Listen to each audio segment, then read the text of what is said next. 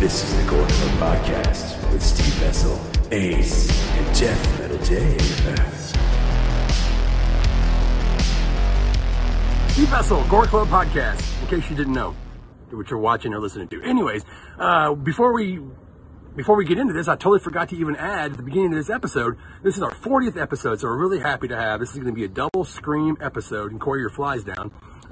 Corey's recording this on his phone. Oh, shit, it is. It's party time at the Gore Club Podcast. Anyway, we have our fantastic friend Nate Reagan, who actually worked on Scream 4 and Scream 5 as a guest. We have so much to talk about that we've split the episode into two parts. Part 1 and Part 2. That's what Part 2 means. 2 parts. Whatever. Scream! Enjoy! And it's our 40th episode.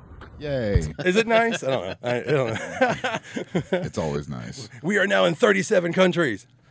And we're back. And everybody hates us. Okay. Yeah, I saw that. I saw Spain up there, and I thought it said Spain Spawn. just picked this up. It's I thought awesome. it said Spawn for Spawn. some reason. I'm like the movie Spawn? No, that's awful, dude. Spawn Ranch. Spawn The Ranch. CG Spawn Ranch. So what have you guys been doing? I mean, last time we were all together was the Silent Night Deadly Night franchise. God, it's been a blur. And that's one of the worst fucking franchises. Yeah. So, and now we're going to a really great fucking franchise. In my personal opinion, one of the best franchises. Consistently. Yeah. Yeah. I had actually watched all these movies once when they came out, and then never again until a month ago. Well, wait. What do we So, you're not even a fan. So I was like kind of a casual fan. I'm after a while. gonna stab you with my fucking I my became, $1.20, bitch. but I realized I was like, man, these actually are pretty good, and I was just being an asshole for so many years. So just for people that don't know what we're talking about. We're talking about the Scream franchise, mother flip flops. Yeah. Oh, yeah. This is going to be fun. It's gonna be great. Or awful, depending on how you look at it. Have you seen the new movie, Dave? No. Death Metal Dave has not seen the movie. He's been busy. I'm- You're switching jobs. Like I told you, I hadn't even seen Spider-Man. Everybody's fucking seen that. I haven't. I don't care. I've seen Scream 2022 twice, and I don't give a fuck about Spider-Man. I saw Tragedy of Macbeth. That's how fucking lame I am. I like Denzel Washington, man. That's cool. I don't care. The other Cohen Actually- that went off to be like, I can make a movie without you, and he's going to win an Oscar, and he's going to rub it in his brother's face. I You doubt watch. it. They work too much together, man. They're too fun. Yeah. They're like the perfect little scissors. Like ever since Blood Simple, it's just been amazing with those Yeah, guys. but they're brothers too, so they always got to show each other up. yeah. They need competition. You Well, need competition. Really, just like the Wachowski sisters. It's like, fuck. What did we just do? Yeah. Have you seen The Matrix? Yeah. I haven't heard anything good about it. No. See, the reason why is because they were going to make it without them. And then the one Wachowski sister was like, all right, fine, fuck it, I'll come back and do it, just so they have some creative control, Oh yeah. Shit, that's what I mean. So many directors have had to do that, including Wes Craven. Yeah. including Wes Craven. Yeah. And we're talking about the movie Scream. We're talking about the movie Scream, but Scream. let's go back in time. Back in time. Before we even go back in time, let's introduce our fucking amazing guest tonight. Yeah. Nick, introduce yourself and tell us a little bit about yourself. Let's see. What do I want to say about myself? So I'm a massive Scream fan, as most people are aware. I did, as far as my history with the franchise, I did like help on the making of Scream 4 as far as the look of Ghostface went. I helped produce the Scream Comes Home event in 2018, and then the Scream Halloween event in 2020, which was like a massive party at the filming locations. And then I helped on the most recent film with the same thing as far as the look of Ghostface went. Yeah, and you're also an actor. Yeah, I've been in a couple things. Don't shy away from the goodness. It's definitely not like my main thing that I, want to aspire to be, but yeah, I've done a few things. I looked up some of your roles, and Carousel the Second.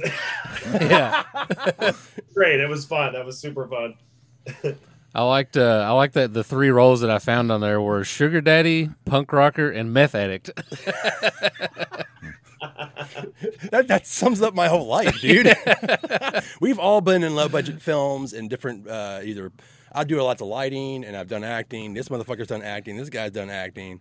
And he's actually Death Metal Dave has been in many bands and in touring bands. He's an ohm. So yeah, I mean we're we know what the Limelight looks like. Yeah. And it fucking sucks. And I can see you've been playing Mortal Kombat with the ghost face back there, so that's pretty cool. Absolutely. Yeah, he kicks my ass every time. He's good. He's good with those fatalities. So That's fucking rocks. For those of you who have no idea what we're talking about, we're watching. This will be on our YouTube channel. So Dave was commenting on this amazing fucking arcade game in Nate's house. That's badass, man. But so let's talk a little bit about this movie. A little bit. Okay, Let's fine, just talk about it. A little bit. Where did this come from, Steve? Well, I mean, if you want to really dig back in like the early days, I would say like Giallo, Italian films. I mean, I don't feel like digging into all that. We actually have done that before. And then, of course, you have the American slasher films, which everyone kind of now knows it really wasn't Psycho. It was more Peeping Tom. And if you've seen that fucked up movie, it definitely shows how it bleeds into every other movie after that. I mean, it's actually, there's scenes just completely ripped off at that time. And Hitchcock and he actually knew each other, the guy who made Peeping Tom. So that's fucking amazing. I mean, you have like the Neo, there's like the three different kind of slasher genres. You have like 74 to 93. Then you have the self-referential, which is like 94 to 2000, and 2001 to now. Yeah. Is that about right? Yeah, basically, yeah, you covered it. The neo slashers. So I don't even know. I mean, maybe it actually stops like 2013 or 2015. So I don't even know what the new generation of slashers even fucking categorized on. I'm too old. I don't care. Yeah. I don't give a shit. Terrorizer. I don't know. Or Terrifier. That's the new slasher. Well, okay, Over think the about top gore. This subgenre is basically like the gutter of horror. I've always thought of, it's like I hate that, but it's you have to kind of own up that, especially in the 70s and 80s. Yeah. You have movies like Maniac where people absolutely fucking hate it. Yeah, I love it. It's amazing. It's so good. And you can look back on that and see like where people would be like upset, like feminists would be like, "Fuck this movie," and then now neo-feminists are like, "No, it's actually a great piece of art because it blah blah." It's wild how things can change over time and be softened. And I mean, now Marilyn Manson's a fucking Christian, dude. Yeah. Things change. They do. Yeah. But the movie Scream changed a lot of things. It did change a lot of things. And think about where he got all these things, like Kevin Williamson. Who wants to start on, like, talk about, like, Wes Craven and how Kevin Williamson got together? Nate, you have anything on that? Just a little bit. Yeah, I mean, I know, like, Kevin, I mean, he said himself in interviews that, like, he was basically, he wrote Scream out of, like, desperation. Like, he was starving and he couldn't get work.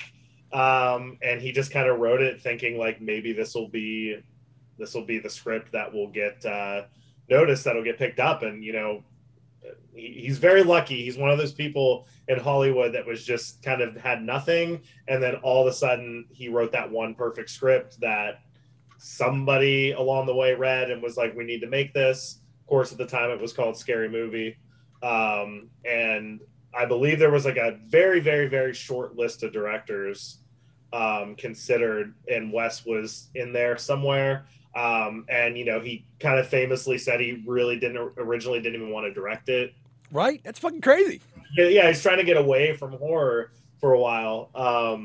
But he just took the job. So, it's kind of one of those things where it's like Kevin wrote it out of necessity and Wes didn't want to direct it, but he accepted it. And then it was like the Weinsteins who produced it, they didn't even want Wes to direct it, but it was just such a weird, like, mix of everything just kind of came together in a weird way.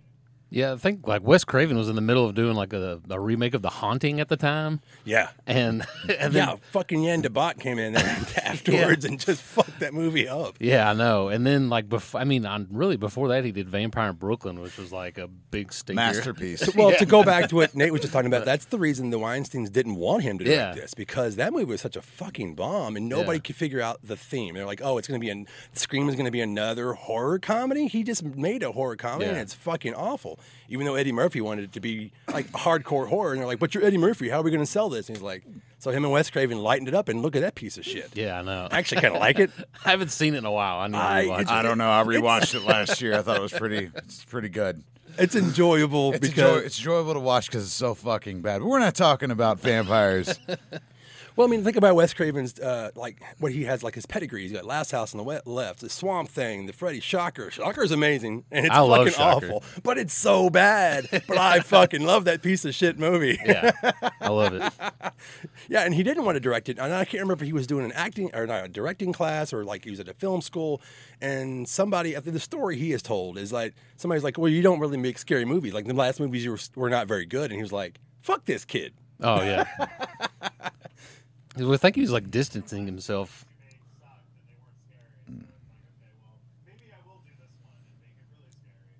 Thank you. I remember like vividly going to see Scream. Like we all went to the Dollar Theater because we were poor. So we went to the Dollar Theater and we watched this movie. And the movie's like, you know, just ballsy because, you know, we'll get into the movie here in a bit. If you haven't, most of these people have probably seen it anyways. But like, it's ballsy, the choices they make in the movie, to kill certain people and have all this stuff. And I remember getting out of the theater and one of my friends said to me, like, we could do that. I was like, do what? He's like, we can fucking kill people. Look how easy it is. I'm not friends with that dude anymore. Dave has been fired from the Gore Clip podcast. There's the door, sicko. Hey, man, I told him no. I was out. I remember my experience when I went and saw it because at that time horror sucked. If you were like a hardcore horror guy, let's say if you liked like hardcore like bloody slashers and stuff, it was just bad. You had like Bordello of Blood, but then you had Tales from the Crypt Demon Knight. And Yeah. Demon Knight was just like, fuck yeah, that's a good movie. Yeah. So then you had like, I mean, Phantoms was getting ready to be coming out too at the same time. Like, well, actually a little bit later, but I mean, there was like a little window of movies that were like finally making me feel like I liked horror again. And this was one of them. I went with my girlfriend. It was fucking nuts that night. And I had no idea. I was like, yeah, I'll go with you. You know, I'm going to go see every fucking horror movie because they know I'm going to go see them. And that first, we spoil everything on here, by the way, Nate. We don't care. All of our listeners know we talk about everything that people are like, we just tell them to pause it, go back and watch the movie. So that first scene, when the fucking door comes open and scares the fuck out of me. I haven't been scared or jumped in a horror movie in forever. And we'll definitely, like Dave said, we'll get into all these little scenes and these things. And I remember it was like, it was a madhouse. It was like watching the beginning of Scream 2. I was like, this is fucking amazing. Yeah. I'm the perfect demographic for this movie because I was 12 in the 7th grade when this came out in 1996. Did you sneak So in? I should have just been like the perfect, but we didn't have a movie theater in my hometown, and me asking my mom to take me one town over to see an R-rated movie was like not going to happen at all. So I watched it when it came out to rent, and then I watched it that like one time, and then I probably watched it again on TBS, and I was like, that's enough for now. And then we were doing Scream again, and I watched it again, and I was like, man, I've been just awful this whole time. Like, this movie's really good, and I've just been blowing it off like it's some teenage slasher movie or whatever. And what I really think I realized is that I just kind of didn't like what it spawned and not so much the movie itself. Yeah, I can see that. Nate, what was your memories when you saw it? Yeah, Where did you see it? I was 13 when I saw it when it came out, and it was. It's very common now, obviously, almost in everything. It's just, but at the time when it came out, it wasn't common to have any movie, let alone a horror movie, where the characters were actually aware of movies and were talking about them. So it's like you watch all these horror movies that predated Scream, and like, you know, nobody's ever like, oh, this is like, you know, Friday the 13th, or, you know, so right off the bat, when they're talking about these movies right in the opening scene, you're like, oh, I see, this is very different. Something's very different here. Like, these characters, it just felt more like it existed in the real world. And, you know, you got that different feeling right away of like, oh, these characters, they've seen all the movies that I've seen. Like, they've seen all these. So there was just something really different about it. And, you know, like you said, get into like the separate scenes, but like, I mean, the opening scene was just, it was crazy. Like, it just completely blew me away. It was really scary. Insane. I was in love with Drew Barrymore at the time, and I was Yeah, like, exactly. they'd already Yeah, killed her in the everybody first was, and it beginning was- of the movie. Just like I said, just the amount of balls to put Drew Barrymore on the cover and then be like, you know what, we're gonna kill her quick. Right? Yeah, I legit didn't see that coming. Well, you cast a bunch of television actors behind a main star. And Yeah. you're not thinking that they're going to be they're not going to last. Yeah. That was crazy, and that was probably another thing why you didn't think about like how this movie would matter, because then everybody was putting television stars in their movies, yeah. even though they kind of did that before, and they kind of broke the fourth wall. A few other movies. What Kevin Williamson did, but just blew everybody away, is his knowledge and the things that you even forgot as a horror fan, like the fucking Pamela Voorhees thing. Like when you see that, you're like, this fucking nerd gets me. Yeah. Maybe that's why I related to him so much. And my buddy was like, "Hey, we could just go kill some people. We're just like this guy." Right. And I mean, personally, like any of those kids, I wanted to hang out with those fucking kids in high school. We would have, we would be fighting these fucking kids with our skateboards. But you follow them because you actually like these characters. You got to the point in the mid 90s where horror characters just sucked. You wanted them all to die. Yeah. And people forget, like, there's movies like The Thing where you want people to live. Yeah. And you like the dialogue. You like the camaraderie that they're getting through. And then this movie brought it all back. I think everyone was just sick of what had come before, even though they loved it all. Yeah. And Wes Craven had made some of that shit. Well, by the time this came out, like all the main horror franchises had either like wrapped up with their like Final Friday, and Nightmare on Elm Street was done, and like Halloween had come out with that one that Part 6 that just no one cares about at all. The genre itself had gotten so ridiculous and so over the top. Like, we hadn't sent Jason to space yet, but he was going there. He was going. He went got to a hell. ticket. He went to hell, and that movie is so fucking not good. But I love that. But that's the thing. That's what we're used to as horror fans then, or like in my case, it's just like, well, whatever piece of shit Full Moon put out this week. Yeah. that's We're what I'm abused watching. children, and we'll abuse ourselves by watching this shit.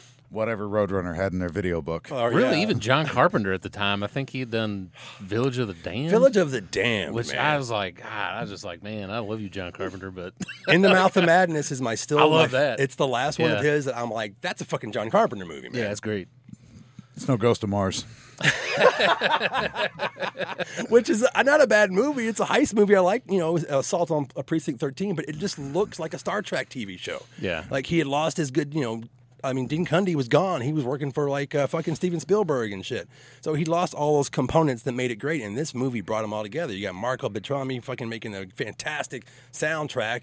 And even he didn't know where it was going to go with this. Yeah. And now we make fun of when you go back, you go, God, that soundtrack sucks. This, all these shitty bands. But they still put bands that I'd never heard of, like Bird Brain. And then you got Nick Cave. You've got all these things that fucking make it work. You can't get There's away. there's It's a all Nick about Cave mood. song in this movie? Yeah, never. What? I wouldn't think there'd be a Nick Cave song. I'm so delighted that we're going to school fucking Ace on this. Well, I man. didn't know that. What song is by Nick Cave in I this movie? think it's something about his hands. I don't Is that know. a red right hand? I am so embarrassed. Well, let's just talk about this movie. Let's just talk about Scream. Let's talk about the first movie and the opening scene. Nate, how would you want to start? Where did we go? You're in the theater. You're about to be pissed off and delighted all at the same time. The opening scene obviously it really set like the tone for the movie, that not only are we having fun by having these self-aware characters that are talking about Friday the 13th or talking about Nightmare on Elm Street and Halloween, but also they immediately let you know, like, oh, we're also not fucking around. Like, this is a serious, scary movie. And we're going to brutally murder and gut Drew Barrymore and hang her body from a tree and have her parents come and find her. Like, that's really fucked up. Oh, it's crazy because like she almost gets away too, and you're like, she's gonna make it, and then she just gets drugged back. Like, nope, stab, stab, stab. Not until isn't her boyfriend's name Steve? Fuck off. I knew you were going to say that. It's right there on his T-shirt. Yeah, it's right there on his T-shirt. And technically, if you ask Ari Lehman, Jason was in the first movie. Oh, God. So if she would have just started arguing with that, like, I think she might have made it. She'd been like, no, it was wrong. It was Pamela Voorhees. And she'd be like, well, no, technically, she'd have mansplained, like, hey, Ari Lehman played first Jason. You can go ask him at his table. We're not first Jason. You imagine Ghostface is on the phone. He's like, "What's the name of Ari Lehman's band?" Like, first Jason. I think you know. I'm the Keytar King, and I'm going to send you some dick pics. Oh, wah, wah, wah. Anyway, that first scene is so iconic, and that's the thing that nobody saw coming.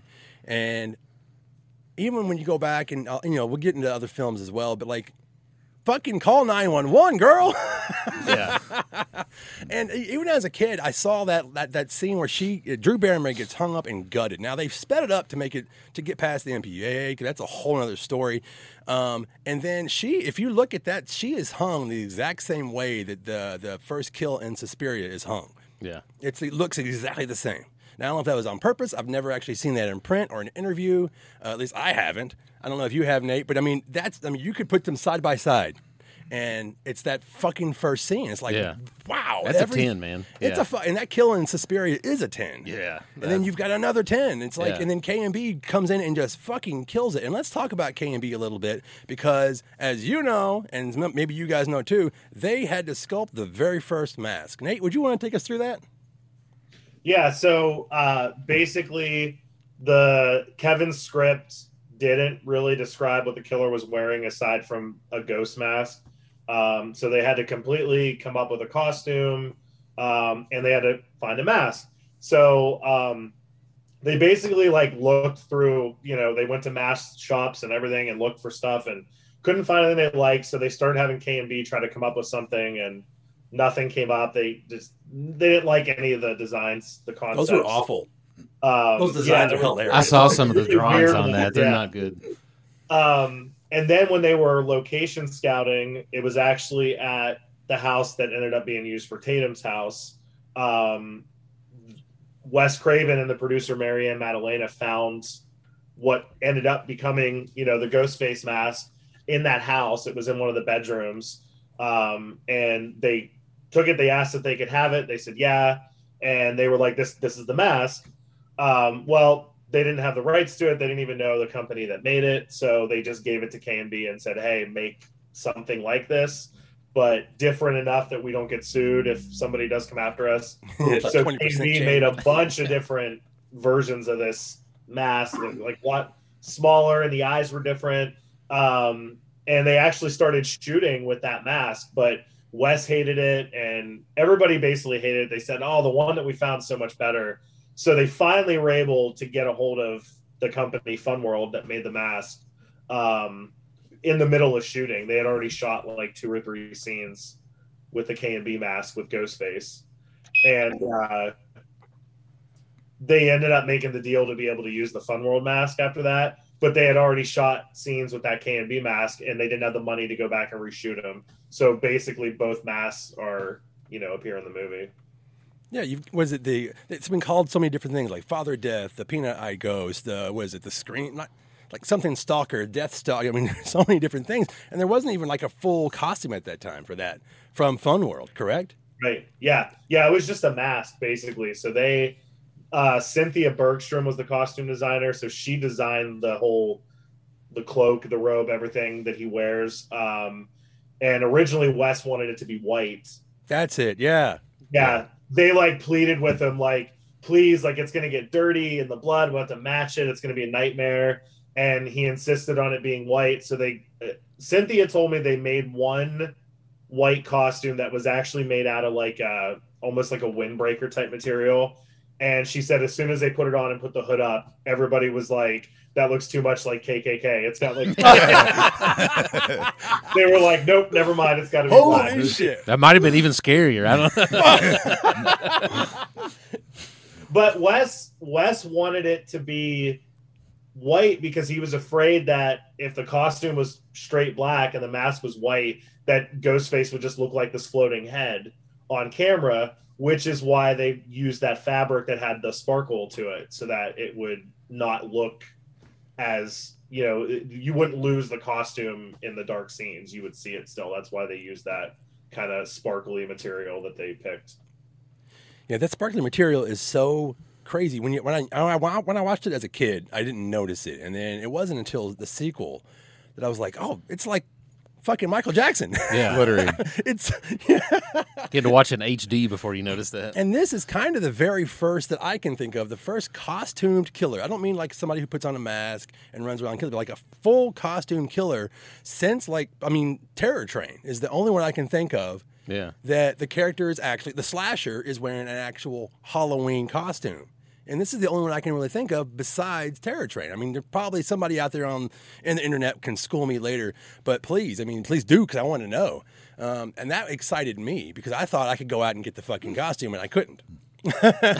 I couldn't. I could find the Look mask. for that Father Death costume that doesn't exist. Right. The first costume I ever bought came with 2 robes, no gloves, and a shitty mask, which I wish I still had. All I have right now is I have a Randy Death scene mask, and then my old robes. I'm getting the 25th anniversary one. That looks pretty awesome, and there are people who, and I know that you know, that you can actually retool the costume to make it even more perfect, because it's not. I mean, if you know what to look for, you're just like, whatever. There's always those nitpicky people, and I'm one of those sometimes. Well, I've got an irrational fear of glitter, so it just made me more scared of Ghostface. What with you? Just avoid strip clubs altogether. Oh, yeah. Don't like it. So after the opening scene, we meet Sydney. Sydney. Who's like, who the fuck is this? Yeah, and that was originally what they wanted Drew Barrymore to play. They wanted her to play Sydney, correct? Yeah. If I remember correctly, yeah. Yeah, so you meet Sydney in her bedroom, and then you do. Yeah, you do.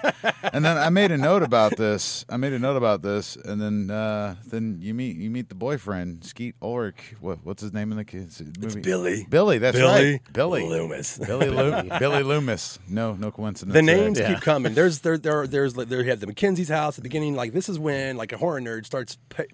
Besides like the quiz that he's giving people, the questionnaire or whatever, I'm going to kill you. Yeah.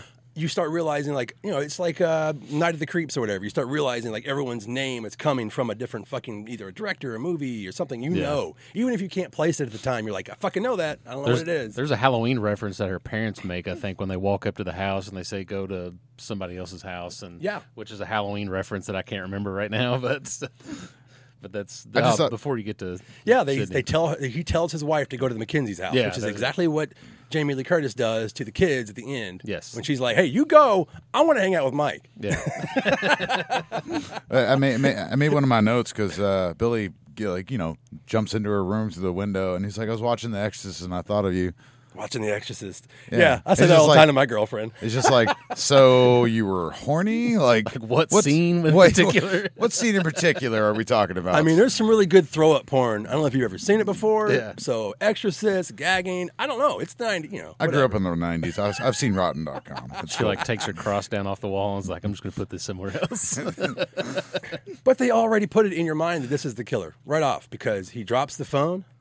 And you're just like, wow, first of all, I didn't have a cell phone at the time. I'm like, look at this rich fuck. Yeah, I don't think people realize that now, that in like 96, like nobody had cell phones. And he's like, everybody's got them. I'm like, you live in a castle, dude. Yeah, nobody had cell phones. Look at your best friend's house, you fucking rich punk. Yeah, like we were like cave people. We were making The last popcorn time I on the saw stove. Scream 1 in theaters was, I think it was 2015 when Nev Campbell did her first convention appearance at Texas Frightmare, and they had a screening at the Draft House. And beforehand, there was a lot of young people there. They were like, has anybody here not seen the movie? It was like half the audience was like, oh, I haven't seen it before. That's awesome. And literally at that line in the police station, when he's like, what are you doing with a cellular telephone, son? Everybody just busted up like laughing. And I was like, yeah, it is kind of funny now, isn't it? At the time, it was like, yeah, what are you doing with a cellular telephone? But now it's hilarious. There are several things in that movie that sort of weird you out if you think about it, like because you go from Sydney's house and then they go to school and they were like, oh, somebody was murdered, and they're like, don't worry, we're at school, it's safe. Oh no! Even to this day, I never put that together because Columbine hadn't happened. All these things. Yeah. I mean, it's Death Metal Dave bringing the death. It's just like things I noticed, man. It's like, cool. If I want to be safe, I'm not going to a fucking public school. I can tell you that. Yeah, and that's when Sydney first hears about it, and Tatum's like, well, she was next to me in whatever class that was. She's like, not anymore. Yeah. It's like, goddamn, they're making fun of their dead friend. Yeah. They weren't that close. I always thought that they put Skeet Ulrich in that movie because he just looks so much like Johnny Depp, and he was trying to make a nod to like Nightmare on Elm Street, but apparently not, because when I listened to the commentary, like Wes Craven like pointed that out specifically, that he just thought he was a good actor, and that had nothing to do with his choice and him putting him in the movie. Yeah, he's like Johnny Depp meets Bud Bundy. Yeah, he's just And another thing that happens, like that, if you were watching it today and you'd never seen the movie, like police coming to your school to interview people, didn't happen then. Yeah. It's supposed to make you feel like, oh shit, something's going on. Like kids now would be like, oh okay, this is happening. They'd just be staring at their phone the whole time, be like, "Who died?" Yeah, but you brought up Johnny Depp. Yeah. Tatum's wearing the jersey, like a throwback jersey that's just like Johnny Depp from Nightmare on Elm Street. Oh yeah, I never. Yeah, Even there's thought so about many that. things, God, man. Just little things like that, man. It's great. Everyone kind of focuses on the Casey Becker phone, but a lot of people don't focus on she has two different phones. She picks Yeah. up the different like a landline phone. It's black and white. That one's a very distinct phone. The Casey Becker phone itself is so fucking hard to find for like cosplayers. I've seen like the new brick one that's come out, and it looks nothing like it to me. It has like the shape. But like my mom had that fucking phone. I know what that phone is, man. Yeah. And you can't find him anywhere. Even that goddamn even Skeet's cell phone is so hard to find. Do you know what any of those are, like the originals at all? Damn it, Nate. The prop master told me that as far as Casey's phone went, he's pretty sure they just left it at that house that they shot at. Like, just kind of like, oh, here you go. Okay, we're going to leave this phone here, you guys. So, who knows? The owners probably used it for who knows how long after that and then probably got rid of it. Without even knowing. They probably should have just used a Garfield phone. Then everybody would have one. Now, if I It's like remember that Ninja correctly, movie. did she accidentally call 911? Isn't there a story where somebody actually called from the set of Scream as a 911 call, and they actually had to fucking like, whoa, sorry. Was it? Yeah, was it had Drew Barrymore's something to character? do with like there's some kind of box they use that they had like the phone cords connected to, and it was like Roger Jackson was there, but he wasn't in the house. He was like they never wanted him to see Casey, to see Drew, and basically somebody didn't, as I understand it, somebody flipped a switch or didn't flip a switch when they should have or shouldn't have, and basically when she hit 911, it wasn't supposed to actually call, but it did. When 911 answered, she was acting and screaming and whatever. So yeah. So 911 was called. The operator was like, "Is this Drew Barrymore?" They are in California. Call E.T. He'll help you. Oh, fuck. They're like, man. "I love Poison Ivy." So this movie was edited by Patrick Lussier. Is that how you pronounce his name? He's a fucking great director, actually. I always think about like everybody that came together and made this movie good. The producers, was it Kathy Conrad, Carrie Woods, Kevin Mead Williamson, and then you've got Wesley Earl Craven. So when you go into the opening scene, I feel like after that scene, when you go in to meet Sydney, everything calms down. It's beautiful. No, it's the next day. Yeah. Everything's great. And then it's like, what she run into, where are we going with the next scene? We go to school. We found out what's going on. Yeah. Is that when we meet Courtney Cox. shows Yeah. up. Yeah. God damn, it's awesome. Gail Weathers. She's such a fucking bitch. Yeah.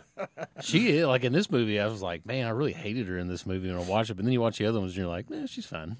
She had to fight for this role Yeah. because She was- she wanted to be this role so bad because everyone knew her from Friends. Everybody knew her from Friends and that Bruce Springsteen video, and that was it. Yeah, that's right.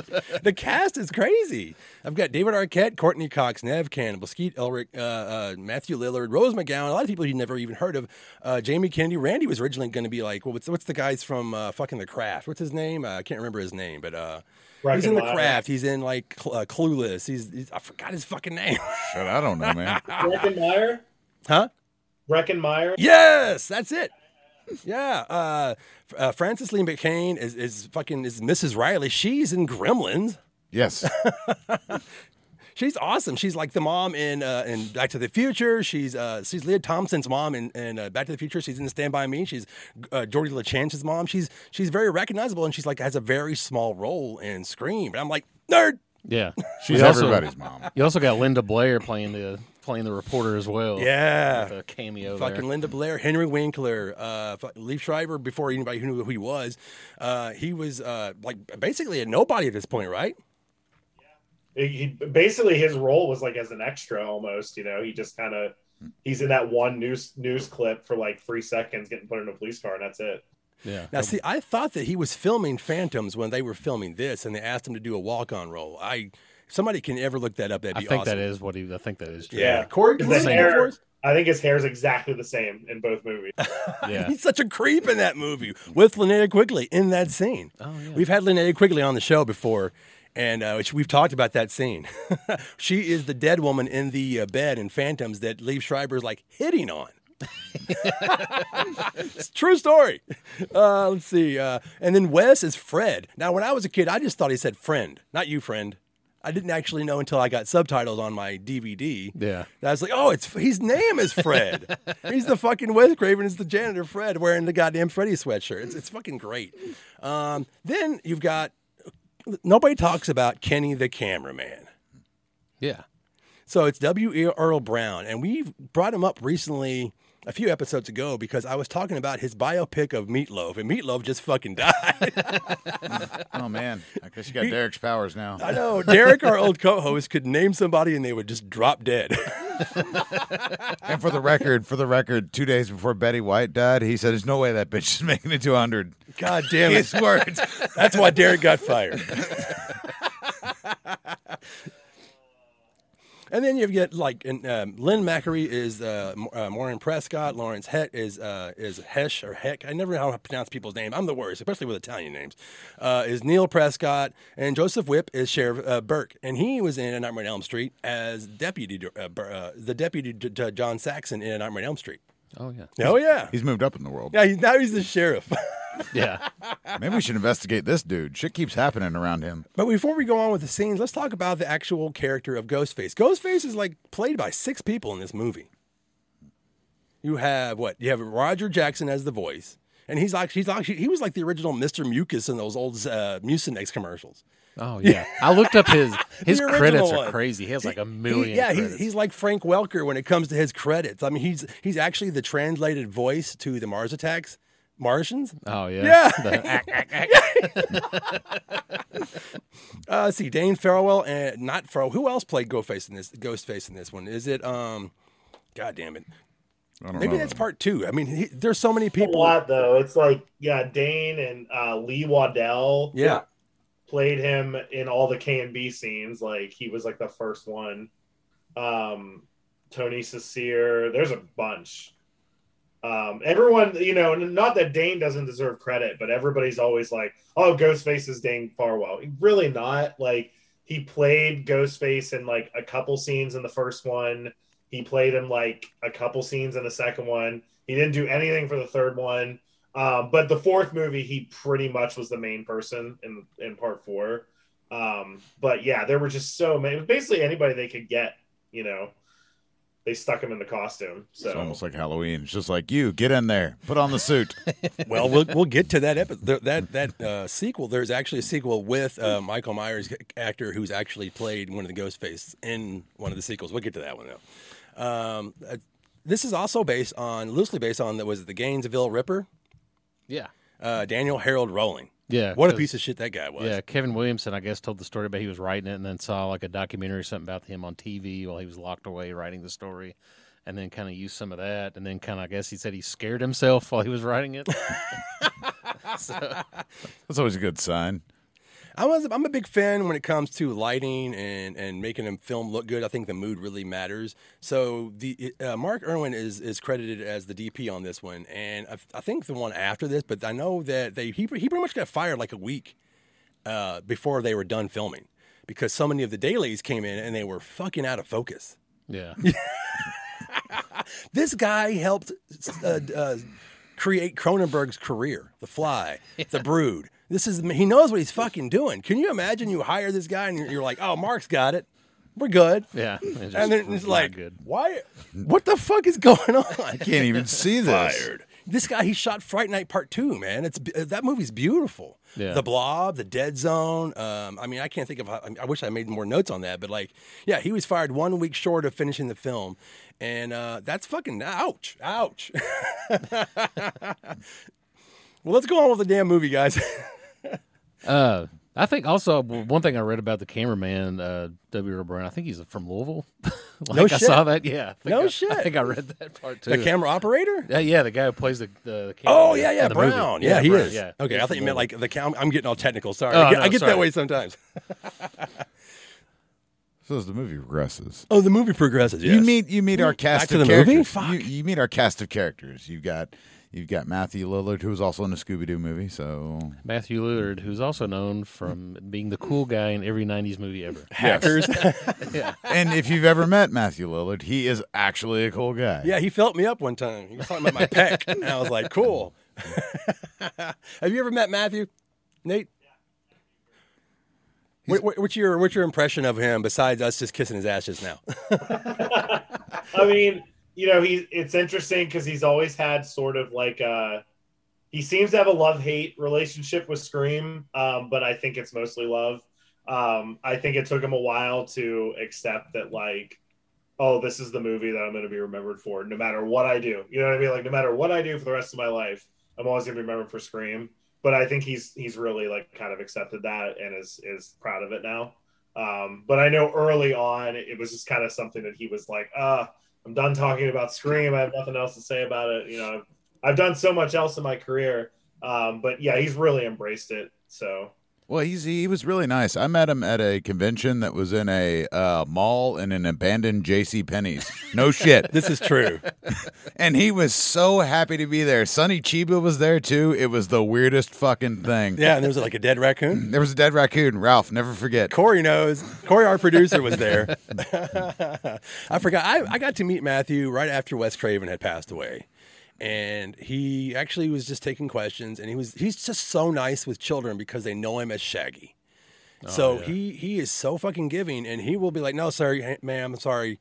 And the little one here's talking, and that's how he was when I met him. And the room was packed. And I think I was having to sit on the floor, and he took hours answering everyone's questions. And it's like, does anybody else have a question? I raised my hand. And I said, what are your memories about Wes Craven and like how he made you feel? And like, was he a great director? And he looked at me, he's like, that's not a question. And I was like, well, I mean, miss Wes Craven. And he went on to lament about Wes Craven in ways that I actually not have heard anyone else. I mean, everyone does, everyone misses Wes Craven, but I don't know if they had a just maybe because he was nervous on the set or whatever. Because he and Jamie Kennedy were trying all kinds of new shit. They were playing off of each other a lot. To where Skeet Ulrich was like, "Is this a fucking comedy? Like, what are we making here?" And he didn't know because he was being a serious actor, and that worked for their roles, I think. So if you think about like take Skeet. Take Billy Loomis' character out. It's like a goofball fucking guys making jokes and being stupid and being. Matthew Lillard, he's just spitting the whole time. Yeah, he's in he the does. movie. Even when he's trying to be everywhere. normal. Yeah. And he's fucking the hottest chick in school. Yeah. Oh yeah, she definitely is. Well, he's rich, man. Yeah. He's got 2 cell phones. Yeah. Plus, Matthew Lillard was also an SLC punk, which is the thing that I love him most for. Oh man, that movie, it tears me love up a that little movie. bit. I think everybody remembers that movie. Yeah. Heroin Bob. But yeah, you're introduced to everybody at the fake school. It's not even at the school because they couldn't even film at the school they were originally wanting to, right? That's why there's like that credit at the end of the movie. Oh, they kicked him out. Yeah. Yeah, they were all for it until they like got the script and read it, and then they were like, "No, there's murder," and nope, we're not doing that. Can't have So murder and violence in schools. basically, they completely prepped to film at that school, and then they were like, "Nope, not happening." So they ended up going to the Santa Rosa Community Center, and they just turned it into a school because I believe it used to be an old school, so it was perfect. Yeah, I mean, you're gonna make a movie called Scary Movie, and wait a second. Yeah. Oh wait, no, we have to change. We changed our mind. Like, fuck off. Like they got all like high and mighty and moral about it. Like after a while, and I think there was another movie filmed there before. Like I can't remember what it was, but it wasn't memorable enough. Bordello of Blood. Yeah. I don't know. But somebody Some non-exploitation film was filmed there. Who knows? I think somebody brought up the fact that like whatever the school board didn't want them there, and then later on that some person on that same school board got fired for like some kind of sexual misconduct. Oh, that is correct because Yeah. the guy who was most vocal about it ended up being, and that I think there's an interview with Wes Craven talking about that. Yeah. So, and he's kind of like smirking. He's like, yeah, who's the sicko, dick face? Yeah. He's like, I'm just making movies. Yeah. And he came from a very religious background. Like I forgot, I can't remember what religious sect he came from, but whenever he left college, he was like, no, let's make Last House on the Left. Yeah. Holy shit. Let's have some fun, guys. Right? Well, anyways, so in Sorry, the movie, Dave, carry on. in the movie, Plot? we have plot because Gail, you said Gail comes to the school. Gail comes to the school and she wants to interview people, and she's like, hey, Sydney, you think this could possibly be the person that actually murdered your mom and not the guy that you think did it, Cotton? Because we talked about Lee Shriver, who's in jail on death row. And Gail's determined. She's like, he's not guilty. You're fucking wrong. And there's this. She's a good person. No. Gail is a good person. She is only there to help people. Money does not motivate her. Gail Weathers, the true crime podcaster of the 90s. Oh, my God, yeah. And like Oliver Cameraman or like the drummer from Spinal Tap, they just keep dropping, fucking blowing up and shit. So go ahead, Dave. Lead us through it. Okay. This Ghostface comes back. I'm sorry. He comes back. I almost had to walk out because I can't breathe. Just in and out. All right, so see, I got some weird notes here, man. Like, so I'm gonna have to go back. I can't wait to hear these notes. I got something about Richard Gere and gerbils because they make the Richard Gere gerbil joke. Oh, that's that night. Yeah. Oh, yeah. Is that later? Or is that then? That's the night after. Yeah. Oh, the night after. Yeah, they make the gerbil joke. So, like, just think about that. It's immortalized now. It's on film. Yeah. Some shit that we believed when we were kids that Richard Gere was shoving gerbils up his ass. Everybody got on their shitty dial-up fucking internet and tried to figure out if that was real or not. I mean, if I ever saw him at a convention, I'd probably just have to ask. Oh, like Richard Gere's going to fucking bottom out and start doing horror conventions? I don't know, man. I've been to Mothman Fest. Maybe he'll show up one year. You can get his room from Mothman. Oh, my God. Can you really? It's gerbil infested. Oh, fuck off. So let's skip to the night. This is when Sydney gets her first phone call. Okay. Ring, ring, motherfuckers. First phone call ever. Yeah, she's never had a phone call before that. She's a teenage girl. And it's great because the realism in her when I've seen her in The Craft, and I never connected the dots. I was like, I didn't know who she was. She's still brand new to me. Party of Five. That's right. Yeah, Party of Five, and she did The Craft, but she did The Craft before this because that's how her and Skeet actually met. He's the rapist guy. I can't wait to have him on the next set. It's great. Oh yeah, yeah. He's a piece of shit in The Craft. Yeah. Sydney gets the call, and then Ghostface comes for her, right? A little bit, yeah. Yeah, a little bit. He's thwarted by a closet door. That's one of my favorite things in these movies is how like human that they make the bad guy in the movie, because other movies like Freddy and Jason are going after you and like they're like invincible until the Michael end of the Myers movie. would have kicked that door the fuck in. Ghostface is like he's just getting beat up through the whole movie, like all the time, just hitting doors and like falling down. Can you just get closer to me, please? Well, okay. If you think about the director of this film and you look at the very first of Nightmare on Elm Street and then you look at Shocker, both of those guys get their asses kicked. Like Freddy Krueger's not perfect. He falls around, especially when Nancy figures shit out and gets the booby trap book, right? She's knocking him all over the place. So it's kind of like Wes Craven wanted to take Kevin Williams' script and then make it even a little bit goofy. Because if you just watch a couple of those scenes, you're like, this guy's fucking awful. He's falling all over the place. Well, I think like, whenever she opens her door and it like hits the other door, the closet door. So like they said they tried to find a house forever that had a door like that because I think like I think Kevin Williamson said in his bedroom when he was a kid, they had that door like that and he'd always lock his parents out. But they couldn't find a house like that anywhere. So they had to build in that house like the doors in the side of there so that when they opened it, they would connect right there. That's so that she could get away from it right there. And I was like, that's a lot of work just to go into like just two doors like stopping each other right there. But you remember because her dad tries to come in. We're skipping ahead. And yeah. Well, that was before. Yeah. Actually, yeah, you're right. Yeah, her dad's trying to come in when Billy's there. That's right. But now that Ghostface is there, Billy comes back to save the day. Everybody, he's a hero. Yay, Billy! He drops his Nokia. We can't call it that. He drops his cell phone, and it's just like, holy shit! And here come the police. He's like, that motherfucker's got a cell phone. He's like, "What are you doing with that?" He's like, "I was just trying to play Snake." The fuck is Snake? It's a game that you used to have on cell phones. You used to have it on your Nokia no, cell you phone. fucking game nerds. All of you. Game nerds. So at this point, it's established that, like, oh shit, this Billy guy, he's into something. He's into something. He's a red herring. He is definitely. Well, I mean, just from watching movies, you think like, all right, is this the guy that's actually the killer, or is this the guy that they want me to think is the killer?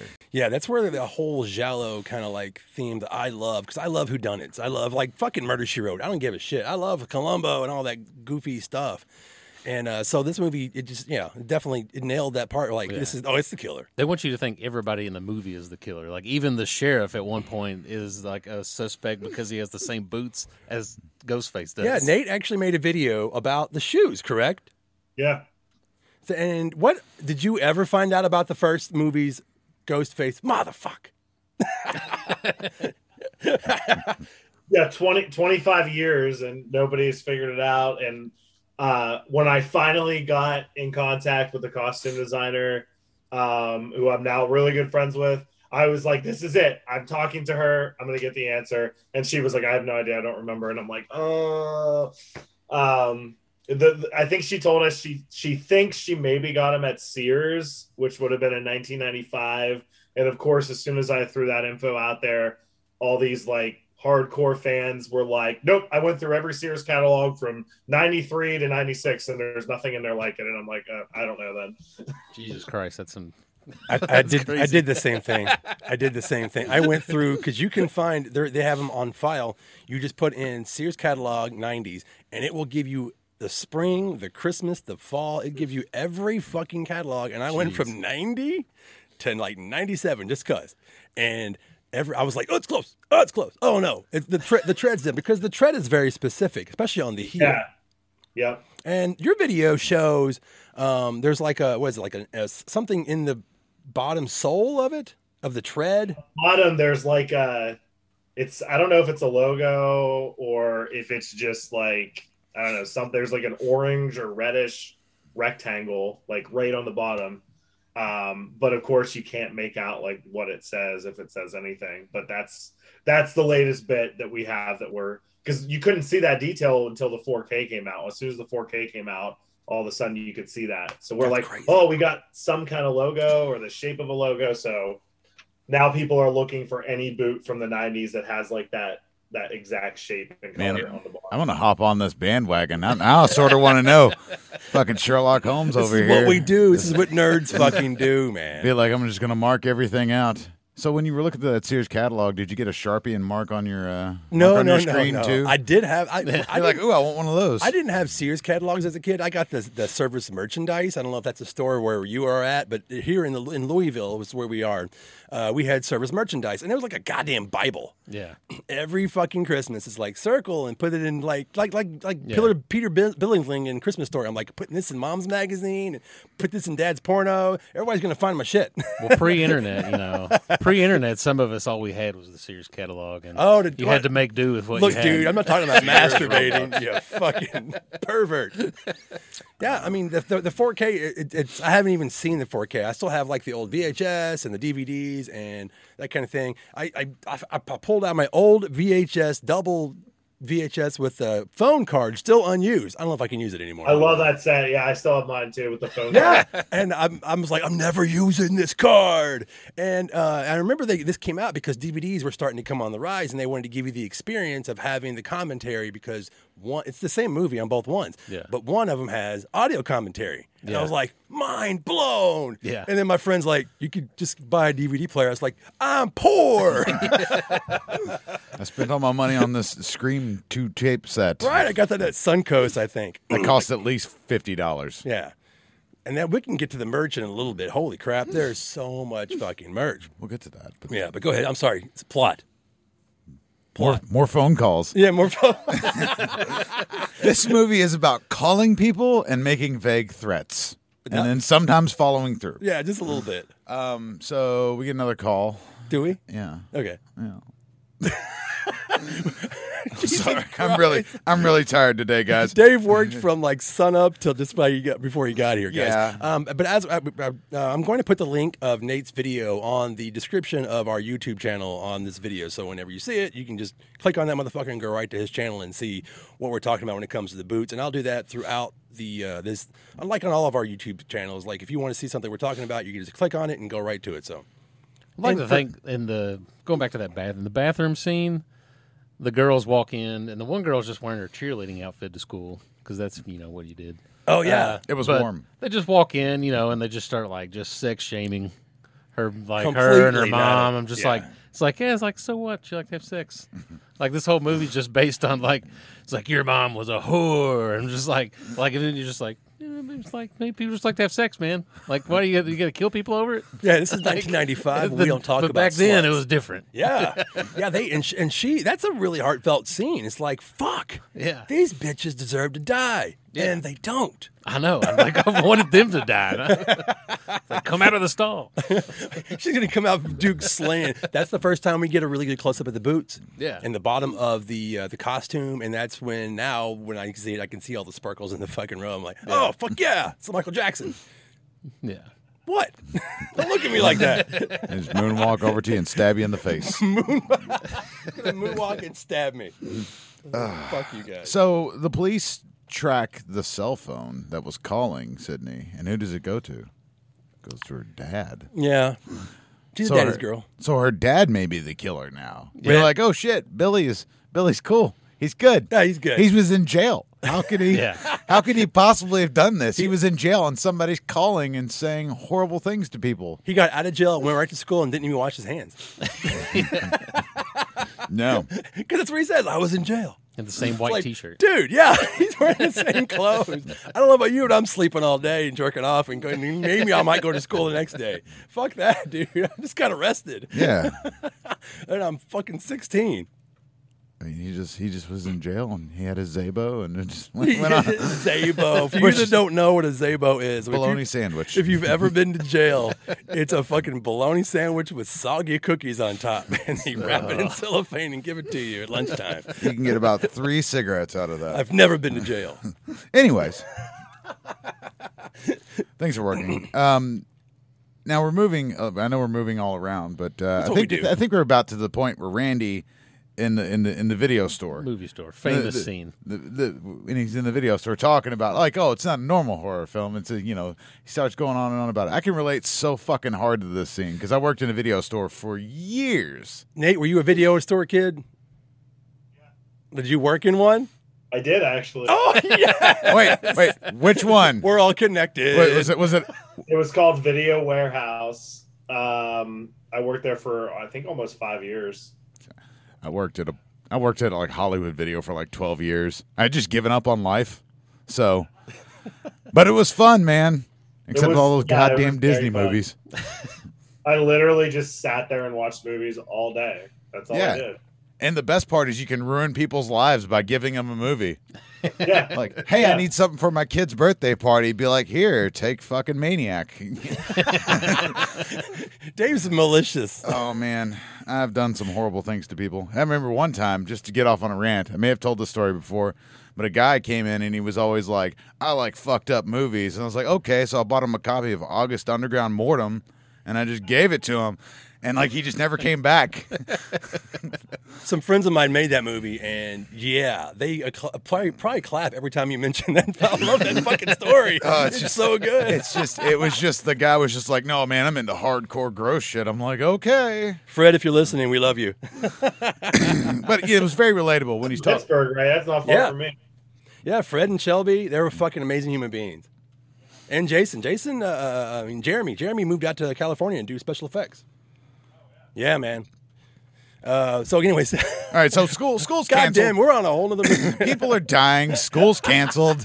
Henry Winkler's there, and he's gonna save the day. Except he gets fucking murdered the too. Fonz. They said they had to kill Henry Winkler there because there hadn't been a murder in so long and during Yeah. that part of the movie. You have to think about Bob Weinstein and Harvey Weinstein at this time. They didn't. Dimension had just started. Like their horror label was just kind of a thing. Do you have any comments on Dimension or like any of that kind of shit? Yeah, like, they just Yeah, like Dimension was like newer. It was like their horror label. I think later it kind of became their like straight to video label. But yeah, for a while there it was just like boom out of the gate, like Dimension. It was like, here's Dimension, and we're gonna give you Scream and like Phantoms, and just all these like Night Watch, crazy random horror movies that all had like the same poster. I don't know if you remember Halloween that. H2O. Like they were all like the floating head poster, like all sexy, of them. That was sexy in and my scary. That's in my notes where it's just the floating heads of teenagers. Well, the original movie poster wasn't really anyone. People say it's not even Drew Barrymore. Those posters came out like later, but like it was just like, it's a girl's face with a hand, them hand across it. It's not really anybody's face. And then they're like, oh shit, this movie's making money. Oh yeah, they're like, look at all these hot people in the movie now, and it just ruined movie posters for like the next 10 years after that. Like every one of those movies was just like Floating head. like hot person, teenager, one adult. That's all it was. Yeah, they took all the teenage acting jobs away from adults from the 80s. Yeah, they did. Yeah, you can't be 30 and play an 18-year-old now. Bummer, man. Yeah. Well, like, okay, Henry Winkler, I don't think he's even credited in the movie. I really at the time, I mean, he didn't make this big comeback. I mean, people knew Yeah, it's not a Tarantino if you- movie, Yeah, dude. I know, but I mean, like, you weren't most of the people watching this movie probably weren't big Happy Days fans. But like people now probably just know him from Adam Sandler movies and shit. It's true. It's like Bob Barker or something. They don't know what the fuck they're watching. Yeah. Yeah, like So- I saw him and I was like, hey, isn't that dude from that show my grandfather watches? Yeah. And he actually he's holding one of the K&B masks. I think he cuts up a couple of them. I can't remember. I can't imagine how many he cut up for that scene. But I think he was that improv. Like, did he come up with that idea with the scissors and everything? Yeah, and actually, the story that I heard was that that scene was filmed shortly after they finally made the deal with Fun World, and Fun World was sending them over like a box of those masks, and they were supposed to arrive that day. And the delivery was late, and they were shooting that scene, and he's like, they did like multiple takes, so he's like cutting through all these K&B masks. And they got to the point damn. where they're like, dude, we're almost like out of masks. Like, is that box coming or not? And it did end up coming, but they kind of started to panic because they're like, he's cutting every fucking one of the masks that we have. Like, that box has to be. Yeah, and those were real scissors. He's like getting at those kids' clothes and shit. Like those. Those fucking shears are this big. What the fuck are you cutting? Fucking principal. High school principal stuff. Jesus Christ. Children. He opens up the closet and there's his leather jacket from Happy Days Yeah. in the closet. And when he actually gets killed, I think it's one of the last times, I could be wrong, that you actually see the K&B mask or that you see it later on. Because sometimes that's some of the those shots are last so fast. scene that- so the K&B, so it's in the kill scene, and then it's in the stalking scenes that everybody makes fun of, like where Ghostface is in the grocery store. Yeah. He's got to get apples too. That's, I think, one of the last times you see it. Yeah. That was a ballsy move for him to be in the grocery store, man. Especially with a murderer on the loose. It's not even Halloween. It's not like Michael Myers gets in the car and drives around. Jason Voorhees gets on a bus in part 2 and goes to the apartment complex to kill, to kill her, and then gets back to the camp with a bag on his head the whole time. This is way ballsier. Yeah, just going around stalking people. But hey, you know what tonight is? Tonight's the party. Yeah. They're like, everybody's being murdered. Let's have a party. Oh my God! And let's go back to the video store real quick. Oh, sorry. There's a scene that if you go back and look at it now, which I know all Scream fans know, is that when Stu and Billy are basically back to back with Randy, the look in their eyes is like, you're like, holy fuck, especially Stu.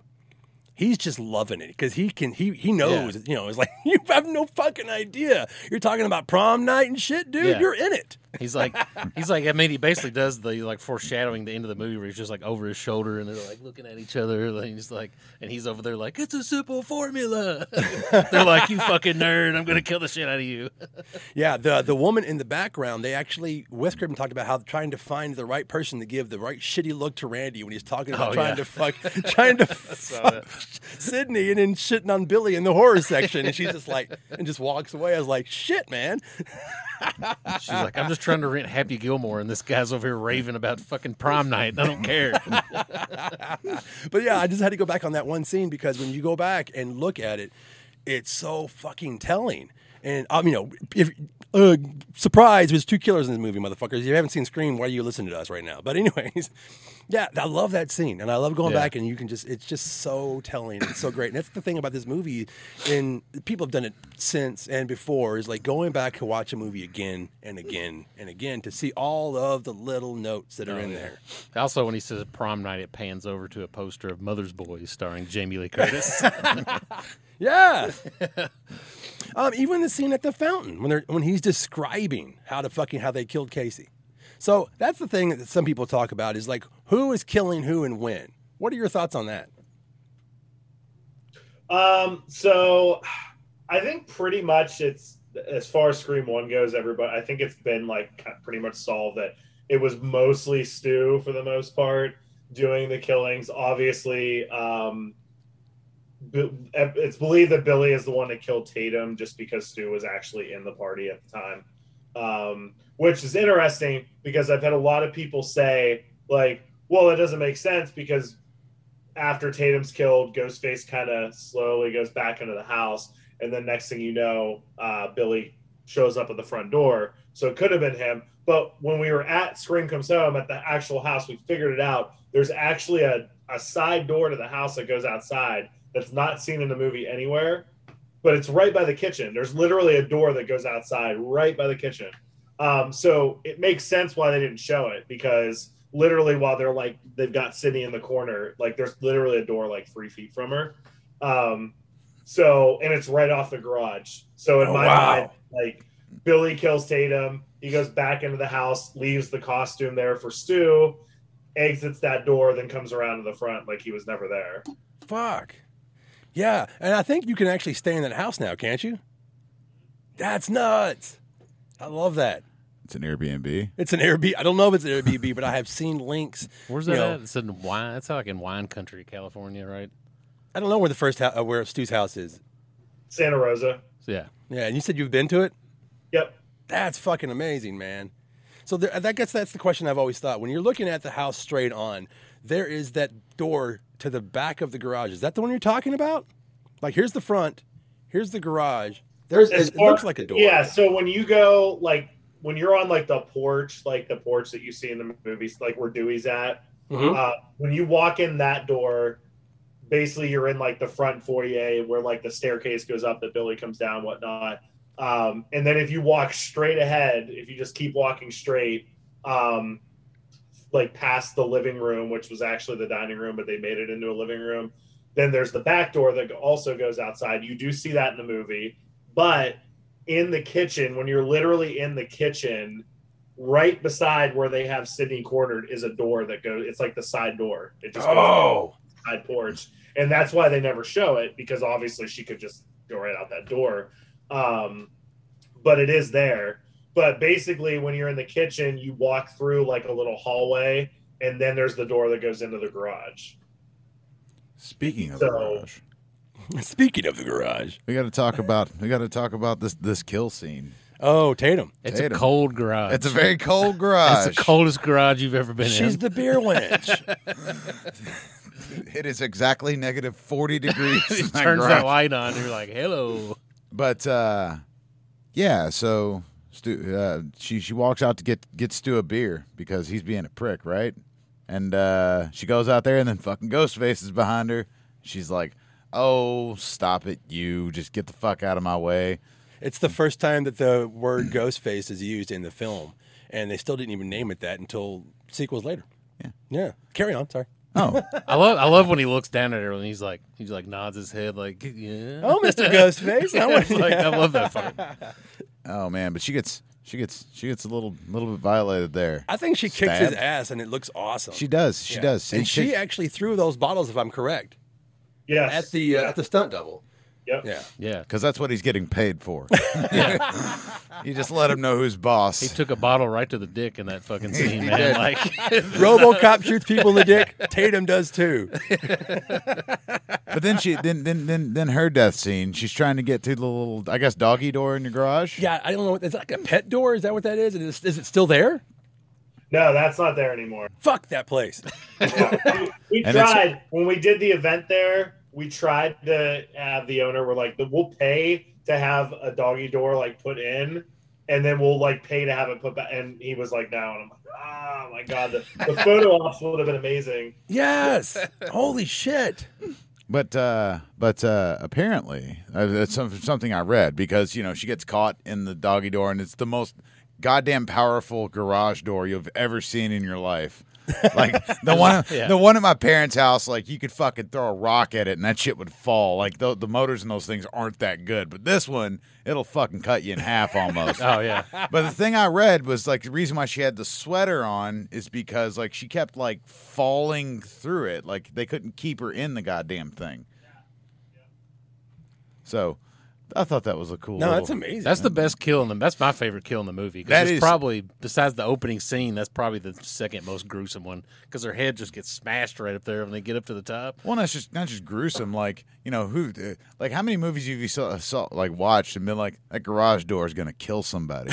Like the only time I've been scared to see somebody die from a door falling on them or something like that was like Indiana Jones. But I was young and I didn't know he was gonna I'm live. getting too old for this I shit. didn't know there were a bunch of sequels at the time. I mean, think about that, the party scene, and it talks about the 90s and what you were going back to is a time much more of innocence. Like, there's a fucking serial killer on the loose, or at least a spree killer or a mass killer, and they're like, let's all get drunk and party, even though there's a curfew. And everybody's like, just normal with it. Yeah. Hey, but the cops showed up. The cops showed up to make sure nobody gets too fucked up. Yeah, Yeah. Dewey and Gale show up. Yeah. Let me tell you what didn't happen to parties when I was in high school. The cops, when they showed up, they weren't like, nah, it's fine, everybody. It was like, everybody's like, get the fuck out. Like, and everybody was running. He walks in, takes the beer away, and says, have a good time. Yeah, you kids. And we haven't even really talked There about. weren't body cameras back then. We haven't even really talked about Dewey. Like Dewey, the deputy, David Arquette. David Arquette coming from a fantastic family of actors. Oh, yeah. Arquettes. Yeah, man. His That's dad- what they are called. Yeah. They're called Arquettes, guys. Good job. His dad's the sheriff in the second one. I know. That's right. Okay, that's all I got. He's the bumbling cop, and people know that. He came from like Buffy the Vampire Slayer, fucking what's the other? I mean, he did like all these teen movies, and then he gets this role, and I think it was supposed to be like a steroid guy, like a big buff dude. And do you have any stories on that? Like any knowledge to throw at us? Basically, Wes just loved David. He loved his audition, and he was just like, we need him in this movie in some capacity. So they just basically changed it to a bumbling idiot. I kind of didn't like a that. when I was- lovable idiot. Yeah, Yeah. it works. It grows works on out. me though. It grew on me watching it over and over again. But like, the part I really liked that I never really picked up on growing up was like when him and the sheriff are talking. The sheriff's smoking a cigarette and he's got the ice cream cone. yeah. And like every time he takes a puff of the cigarette, he's like licking the ice cream cone. Yeah. And it's like such a like perfect representation of how like childlike that he is throughout the whole movie. And which he wants is to real be funny. taken seriously. Yeah. Mom says, when I'm wearing this uniform, you treat me like a man of the law. I think he says that he's like, I'm 25 years old, man, or something like that. Oh, that's right. Yeah, I've been 24 for a whole year. Yeah.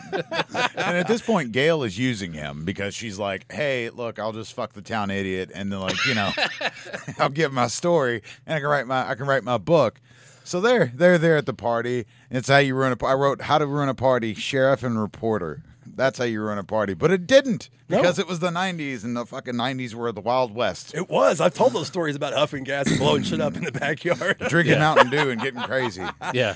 So Imagine you get Don G from Wave 3 shows up at your house. Oh. You're like, But you forget because like the great thing that they set up in that film is the time lag on the cameras that they have and then what they're going to actually see, and that really plays out really well. Yeah, because Gail gets in there and she puts a little camera in, just like, I'm just going to set this inconspicuous camera right here where nobody can see it, and it's noticeable. it's this big. Yeah, that was high tech, though. yeah. They're watching a movie where the camera's going to be at, and they don't see it. Shut up. It's just like The Simpsons when they put that big camera in Homer's hat, and he's like, just to go, don't pay attention to the hat. I'm just a normal customer. Yeah. Go ahead, Dave. I'm sorry. All right, so Gail and Dewey go off on their own. They're like, we're going to go for a walk. There's a report of a car abandoned. So they go for a walk. And at this time, they're walking, doing their thing, and they're starting to get a relationship. Kenny's eating his Cheetos. Yeah, they're starting to get a relationship. And then a bunch of kids in the party is like, hey, guys, want to go see a dead body? The fucking principal's been hung up by the goalpost. Stand by me 2.0. Yeah. Let's go check out the dead body, hit the field goal. And so they tear ass out of there, and they're all drunk. They almost run over the sheriff and Gail, which that would have been weird for the future of the series if they did. Yeah, but one person on the poster. And then and then they find a car. Whose car is it, Steve? It's the dad. Yes. Dun, dun, dun. Neil Prescott. Neil Prescott's car. Holy shit. At this point in your mind, you're like, this guy might be fucking doing it. Think about it. His wife was whoring around, and she got murdered. Maybe he was the one that murdered. That's what they got in your head. Yeah. If you weren't paying attention. That's what they got your If you weren't paying attention to all of the notes. If you didn't hear the video store scene. If you didn't watch Prom Night. If you didn't watch Prom Night, you have no clue. It's a formula. So anyways, at this point, go ahead, Dave. Everybody, all the kids fucking bounce out. They've got the car. Now at this point, You've got Randy. Randy. You've got Stu. And then Billy shows up. And Billy shows up. Whatever. Yeah. Well, I think they wrote that whole scene just to get all the kids out of the house. Well, yes, but we did miss something. Oh, we missed a lot. The We're all over the place. The movie We're rules. like drunk, and I don't know. Yeah, we got the movie rules. The horror movie rules. Randy's rules. Oh yeah, you have to talk about that scene and how perfect that is. I almost said imperfect. How imperfect that fucking rule is. It's so great. Carry on, somebody. Randy's rules. Randy's rules. Do you know them by heart? Yeah, I think so. You think so? All right, lay them on us. Lay them on us, Nate. Number 1, you could never have sex. Never. Boo! Big no. Yes. Number 2, never drink or do drugs. Nah. Number 3, never ever under any circumstances say, "I'll be right back," because you won't be back. And then that's when Matthew Lillard's like, I'll be right back. And he goes through the side door that we don't know about. Yeah. And gets the costume. He's looking like Hugh Hefner, baby. Oh, yeah. He's wearing that fucking robe the whole time. And so the kitchen in Stu's house is such an homage to Weird Science. Like, I want to say, Stu, your kitchen is blue. I mean, Weird Science is one of my favorite comic book movies that nobody talks about as a comic book movie, but that's where they got the idea of the story, the title, everything. It's a comic book movie based on the Weird Science, and I was like, fuck yeah, look at that. I'm probably the only person in the whole theater that got a hard on. Sorry, go ahead. I don't know. If I was watching a movie and somebody was like, holy shit, it's the fucking kitchen from Weird Science, I'd be like, I need to know this person. Right? What's going on here? Quiet in the back. Yeah, you would have thrown popcorn at me. Shut it down, nerd. Oh, my God. Fuck you guys. Anyways, Carry on. so at this point, Billy comes in. He's talking to Sydney. He's like, "Oh, baby," Maybe Is that how it goes, Dave? I don't know. I don't think that's the line. Well, anyways, he lays his game out and it works. Yeah, to Don't Fear the Reaper. That's right. The sexy Don't Fear the Finally Reaper. gives it up. Yeah, that's right. Yeah, this coincides with when Randy is being stalked. Yes, because Randy is in the house by himself, drunk and alone, and just talking to himself. Like every nerd in the And 90s. And you got the fucking cameraman out there that's like watching this whole thing on a 30-second delay. Yeah, and then this is when Gail and Dewey find out that that's Neil Preston's car, so they're trying to race back. So all this is kind of happening at once. Yes. We're bringing all the characters back. Because we got to get the murdering done. The murdering? Got to get the killing done. You sound like a fucking Henry Lee Lucas. This is like 50 minutes of the movie. Yeah. This whole scene. This whole scene that we're just zipping through. It's 50 minutes of the movie. Well, this podcast can't last We can't for do fucking it, 3 yeah. hours, man. Yeah. Yes, sir. Exactly. So he finally, she breaks the rules. Everybody breaks the fucking rules in this movie. Randy should know better. Yeah. So let's talk about the soundtrack on this part. This is when it's got the Halloween is playing. And he's saying, Jamie, don't look. Don't do it. No, is that on purpose? Was that on accident? How did they come up with that? Do you know, Nate? I don't think that they wrote it. Obviously, like it was written that they were watching Halloween. But obviously, when Kevin wrote it, he didn't know that they were going to hire an actor with the name Jamie. So I think it just kind of came came to be on set of like, oh, wouldn't it be really funny if, you know, you're literally saying, Jamie, turn around behind you, and your name's Jamie, and the killer's actually behind you.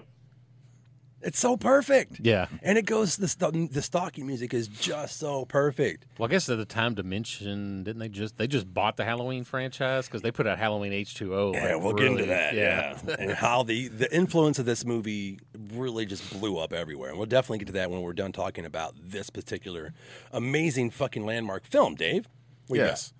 So we have our sex scene, and we've already heard Red Right Hand by this time, at least once, got? At least like 5 times. at Yeah. least once or twice. So What happens is that this is when Kenny sees the kid. He's like, "Kid, turn around, kid, turn around." Yeah. And then he opens up the van door, and Kenny gets it. Kenny That's gets right. it. And Yep. they edited his kill scene a lot, and I think it's because the rest of the film was very graphic. There's a whole war with the MPAA that Wes Craven. I almost said Nicolas Cage. Wrong guy. He always fights everybody. Ghostface, fight! Do you know any of the stories of the of Wes and the MPAA, and then his fights with like Bob Weinstein was like basically the godfather of this movie. He made everything. He was always the one. Harvey was too busy being a douchebag. Jerking off in a fucking corner or something. Basically, you know, they just, you know, the MPA, as they always did, they came down really hard on it because it's a horror movie and a slasher movie. And it was a big battle. It was like, no, like your movie literally won't be seen by anyone. It will never be seen in a theater unless you make like all these specific cuts. And it was just, I know Wes felt that it was like being butchered. And I know part of his argument was like, what difference does it make? Like, I understand it's like it's like, what difference does it make if we see the guts fall out versus if they're already hanging out? Like, what is this minuscule? And it's just a power play from the MPA, but you know, it's just one of those things. You have to play the game. You want the movie to be released in as many theaters as possible. It has to have a rating that's not NC-17. So they just did what they had to do. I think the movie was still really graphic, even after they made the cuts. But obviously, I would much prefer the original version. I think it was much more brutal. Well, I think a lot of directors will do that too. They'll make some over the top fucking scene in there so something else stays. Oh yeah. And Wes actually did that in Scream 2. That was because of what happened with Scream 1. He filmed, like he made it like as graphic as possible with 2, intentionally knowing like they're gonna come back, they're gonna make me cut all this stuff, but that's okay because I want to cut it because that's not the movie I want to make. And then he fucking showed it to the MPA, and they were like, "Okay, you're good." And he's like, "Oh wait, the Scream 2 is like, Hey, man. no." It's not his first rodeo. You'd be surprised what people can get away with. Like the show Hannibal. There's a scene in the show Hannibal Oh, my where God. where these people are cut open and their backs are split open like they're angels. Yeah. So like they talk to the Bloodwings. They talk to the special effects makeup guy, and he's just laughing the whole time because he said they came back and said, "Well, you can't show their naked asses on TV. You have to cover that up." And he's just laughing the whole time in the interview. He's like, "So you're telling me these people are fucking, they're just ripped apart, but their asses are the problem." They said, "So we just blurred it out, and that was that." Yeah. So, you know, different times, I guess. Definitely different time. This was before Columbine. This is before that, but they were still fighting because this, as Nate was saying, like this movie was trying to do things differently than they were because they got so silly in the early 90s because they had to deal with the MPAA. Look at Friday the 13th Part 7. There's nobody getting stabbed in that movie. Yeah. People kind of forget that. Like, oh, this movie is bullshit. What's your favorite Friday the 13th movie? It's usually, like 3, 4, and 7, maybe 6. Yeah. There's hardly any blood in Part 7. 7's the one that was always on TV the most because of the lack of violence in it. Right, exactly. So they just started dumbing things down and getting sillier and sillier and sillier. So this is like the perfect balance. But goddamn, K&B brought the fucking guts in this movie. Yeah. It's fantastic. Speaking of violence, Oh, I love violence. so after Sydney and Billy get done doing their thing, right? Here comes fucking Ghostface. God damn it. See, you broke the rules now. Mama's got to set you straight. And Skeet has talked about him saying that he asked Wes if he could periodically just look at the door that Stu was supposed to come in, just to kind of like let anybody who would go back and watch the movie again know that he knows somebody's coming. Yeah. But we don't. So if you watch that scene again, he's putting his shoes on, I think. Yeah. And she's on the bed, and she's kind of like, that was really good, but you're probably still a killer. Yeah. And you kind of see him glance over at the door that Stu will be coming in.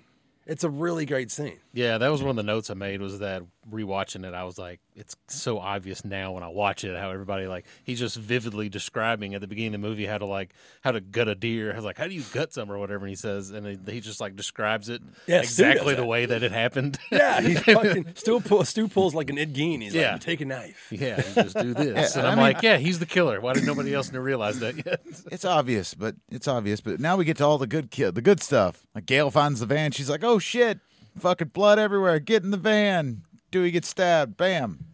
This is the good shit. All Yeah. of our friends are dying. Yeah, I mean, no, this is the good stuff. It's fun, man, because she's trying to get away. Fucking blood everywhere. Do you have any crazy. stories from the set that you have acquired over the years about the ending of this film, or any of the things that we haven't even talked about yet? I mean, the main one with the ending pretty much was just, how grueling the final scenes were to shoot and how much blood was used. And it was just it was night shoots, and it was just, it was miserable for everybody basically. And, everybody's just covered in the sticky blood. And, there's a story that Kevin still tells in interviews occasionally where he came on set at one point during the filming of the ending scenes, and he was so mortified by just how much blood, Billy and Stu stab each other, and they're just covered in blood. There's blood everywhere. And to the point that he actually pulled Wes aside and was like, is this necessary? I'm queasy with how much blood there was. And Wes famously just grabbed his copy of the script and he just handed it to Kevin and said, "You wrote this. I'm literally bringing to life what you wrote. You tell me how I'm supposed to make what you wrote without all this blood." And Kevin was just like, "You know what? You're right. I got you. You do your job. You're right."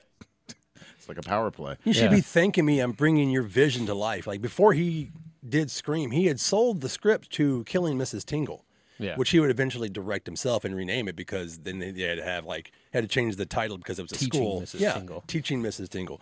But yeah, I mean that's perfect, because you're like, here you go, buddy. This nightmare you wrote. Yeah. This is it. Yeah. I think they made T-shirts that I survived scene, blah blah blah. That's right. I have heard because about of the movie. that. Do you have any of those? Do you know I anybody wish I had one of those original. God damn it. Well, I think Rose McGowan said at the wrap party they had wine that they made for it, and she still had her bottle of wine from it that still said "Scary Movie" on it. Yeah, there's actually a video of her with that. Yeah. I've seen that interview of her. Sorry, Dave. Go ahead. Oh no, Ghostface comes. people are fucking dying left and right. Are they? Nah, not really. Not really. They're sort of getting just stabbed a lot. We're winding down. Poor Kenny dies. Meatloaf died in the movie. Yes, he's Meatloaf. Kenny Meatloaf. Kenny died, but now we get the unveiling of the plot. Why are they doing it? It's Stu and it's Billy, and they're killing people. Why are they doing it? Because your slut mother was fucking my father, and she moved out and abandoned poor Billy. That's a direct quote, isn't it? Good one. I like it. Good one. So he's got mommy issues, and he killed a bunch of people. And the look on Stu's face is almost like, oh shit, I thought I was just having fun, and I kind of want to fuck you, maybe. They definitely he had no idea. Yeah, and I like the at the time people didn't even talk about it, but now, especially in 2022, they talk about the connection of maybe even Stu is bisexual, which is kind of empowering to people, which is great. And they're like, I could be a serial killer too. I'm like, well, fuck, you took a really good thing and you fucking said that. Yeah. Tag team. I was like, do your thing, but damn. Yeah. Well, he looks at her and he's like, "We don't need." He says I don't have a motive, and he's like, "Wait, let me explain my entire motive real quick." Right. And what Matthew Lillard, did he improvise most of that? I think so. Yeah. Yeah. When they are, this is before they bring out the dad and they start stabbing each other and all that stuff. It's such a great scene that they're building up to, and Matthew Lillard pretty much just invented that whole he became a whole other character at the end. Yeah. And he, like you said, he's foaming at the mouth. It's Yeah, so he's like great. spitting everywhere, and the part where he's like, my mom and dad are gonna be so Oh mad. man! I mean, now that was definitely improv. Yeah, that was if I an remember ad-lib. correctly. Yeah, But that's great because that little scene makes him more human. Like he's like starting to see because things aren't going the way they should now. no, Because he's bleeding out, she's getting away, she's fucking with them, and like he's just like it's snapping in his mind, and you really get it Yeah. from his acting there and the way he's portraying his character that he's like, oh shit, I'm fucked. I'm either gonna die or I'm going to jail. yeah, Yeah. Dewey and Gail are both fucked right now. They're out of the scene. You've got then Heather coming clean to Sydney, and she's just like, "Wow, I fucked you." And he even throws that in her face. It's so awful. Yeah. Well, this is my favorite line is like whenever Sydney's like finally kills him or whatever, but she like looks at him and she's like, say hello to your mother. Oh man, fuck me, dude. But I think like what I read, there was like they cut out a line that like Sydney says, which is that's for having an itty bitty little weenie. Oh, they should have left that in. I saw that on one of the documentaries that they cut that out. Oh man, was it on Still Screaming? There's so I think many it was now. on Still Screaming. Yeah, I've tried to, over the years. I have tried to devour even like the fan films. There's one in like it's all subtitled. It's great. I think it's called Scream Returns. Have you seen that? Yeah. Yeah, that's surprisingly good. There's actually a really good CG scene, like where they're playing a video game. I don't know if you guys have seen that, but holy shit, man! This whole end scene, it gets bloodier and bloodier and bloodier. And apparently, a lot of the cast went out into the field and let their fucking clothes on fire. Holy shit! As one does. No, but now they're like, fuck, I could have got like $30,000 out of this sweater. You think Nev Campbell wants to sell a sweater? She probably could though. No, and they had to talk her back every single time. It seems like in all of the sequels. Well, She's got that Marvel money now, so she doesn't really. does she have Marvel money? I don't know. I'm not a She's Marvel in person. fucking Captain America, right? Was she? Was she? I'm pretty sure. I think No, I Ace is drunk. I think you're thinking of something. I think you had too many beers, sir. Anyways, The Drunk Club podcast. so Sydney gets away and she turns the fucking tables. Now she's calling She's calling them. she's calling them on their cell phones. I guess the Home phones. I guess the voice changer is stuck in the mask or something because it's working. She fucking stabs him. She stabs Billy. It's going down. She stabs him with an umbrella. Yes. Yeah. So I would just like to say that Sidney Prescott is the most gruesome killer in this series. She has. Look at her fucking body count. We'll get to the rest of her body count. Go ahead. She fucking murders the shit out of people. Yeah, it's great. Except go ahead. this one, Gail. Gail's the one that shoots Billy, right? Well, okay. All right. Go ahead and go through the ending with us there, Nate. Yeah, so Gale does shoot Billy initially, but he does come back for that one last scare where Sydney finishes him off by shooting him in the head. So she does technically kill Billy. You got to have a Carrie ending. yeah. And they make the joke like, oh, they always come back. Well, they've set the whole thing up, and it's a perfect, in their minds, a perfect murder, and they got it all set up, and then Billy gets mad and starts fucking up the whole area. I'm like, Yeah. you're covered in dow feathers and shit, dude. How are you going to explain this whole ending now? That's my Your favorite. feet print, and I get it, you all are attacking each other, and it's like, that worked, and then he just loses it. You can really see his psychotic break at the end, and he's like, Yeah. God, I'm going to cut you up, bitch, but first, fuck these pillows. Yeah. He's just like covered in feathers. Right?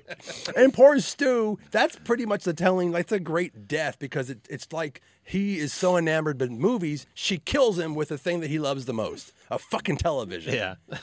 Here's your movie. You're trying to make me into a goddamn, a victim in a movie. Here's your God now. Yeah. And he's like, no. I'm surprised they didn't add the Wilhelm scream, like, yeah. So when she stabs Billy in the chest, like wasn't there like he had surgery or something, right? Yeah, he had like open heart surgery as a small child. Oh shit. So Okay.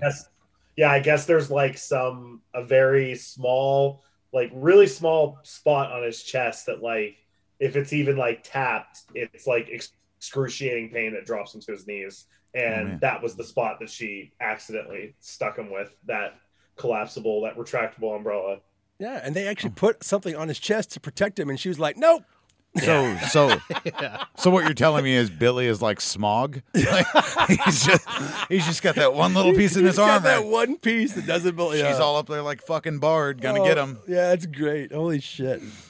So I love when Gail comes in. I know we're all over the place, but when Gail comes in, they're telling the whole plot, and she's like, "I got a better story, motherfucker." You know, she walks on you two dumb dipshits, and then Nev Campbell's like, "I like that ending." That's a great fucking scene, man. Yeah. And the look in her eyes, like, I don't like you, but fuck yeah, I know I knocked you out like half hour ago.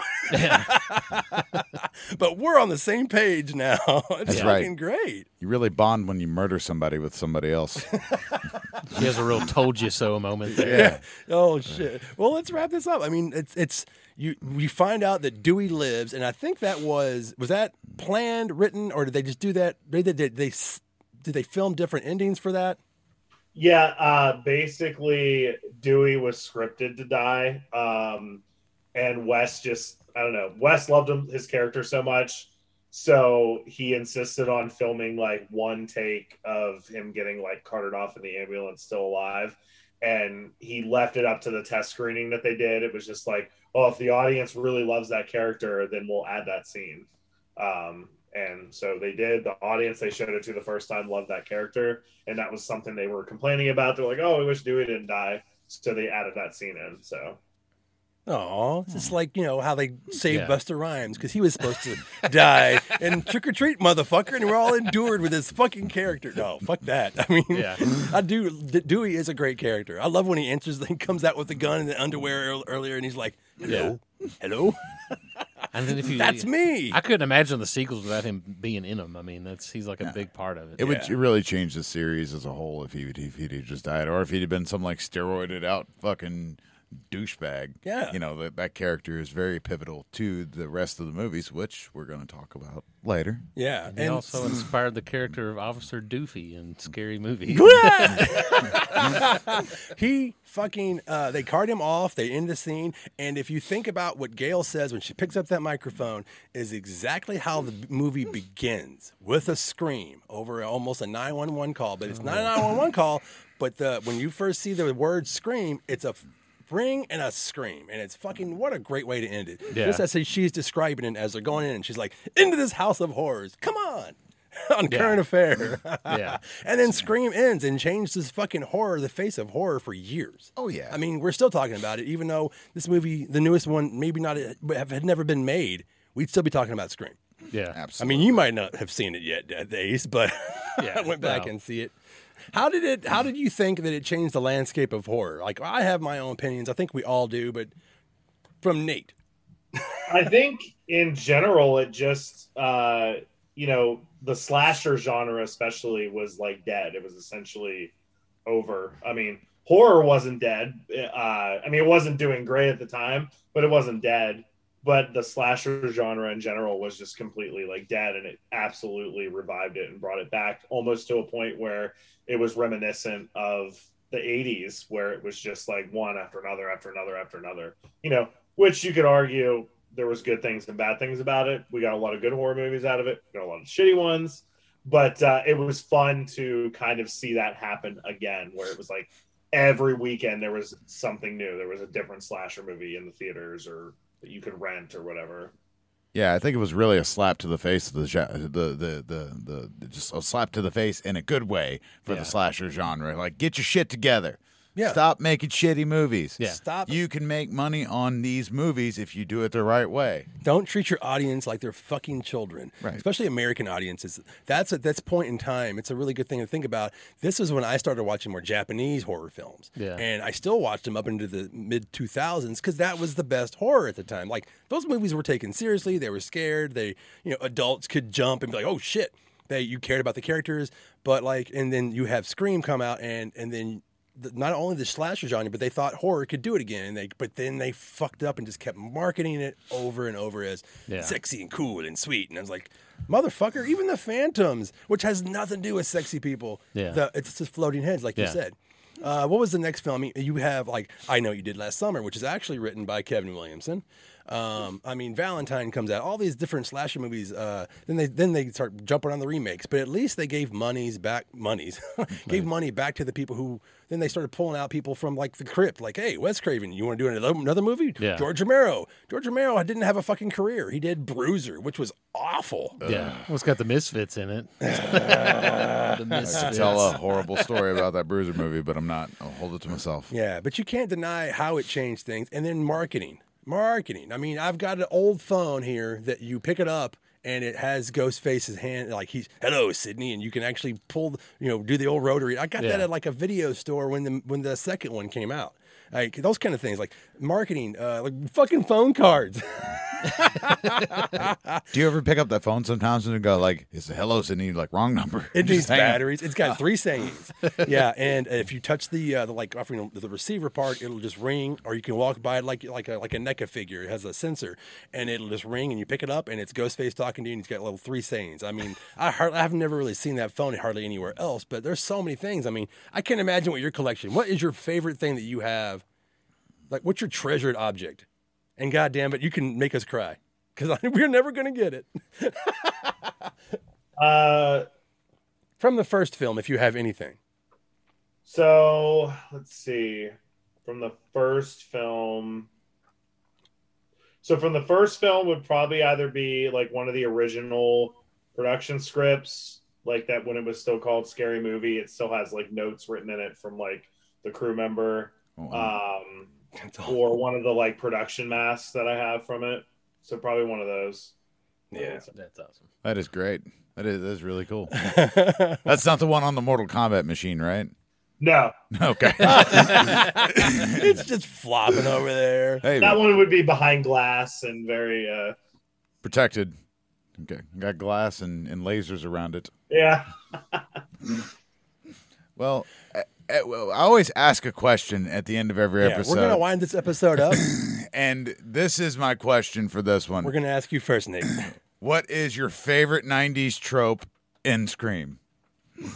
The most 90s thing in there that's your favorite. And you can't make it easy either. God damn it, you're a dick. Here, I'll start. Jiffy Pop. I love it. Jiffy Pop. I would say maybe the fact that the entire video store is just VHS. Holy shit, that's right. Yeah. Ace? I'm gonna say all the Frito-Lay product placement in this movie. It's like that Pepsi. dude is constantly just like eating snacks, and it's like right in the camera, like Fritos, and it's like you see those, you're like, oh, I remember that bag. Like, The thing, it's funny, instead of it being not being in the movie, what's not in the movie is cell phones, technology, everything that I thought was Star Trek shit. And now we've got it. I'm sitting here with a laptop that you saw in Star Trek. Like, when you watch that film, it's how much you don't have that I think about.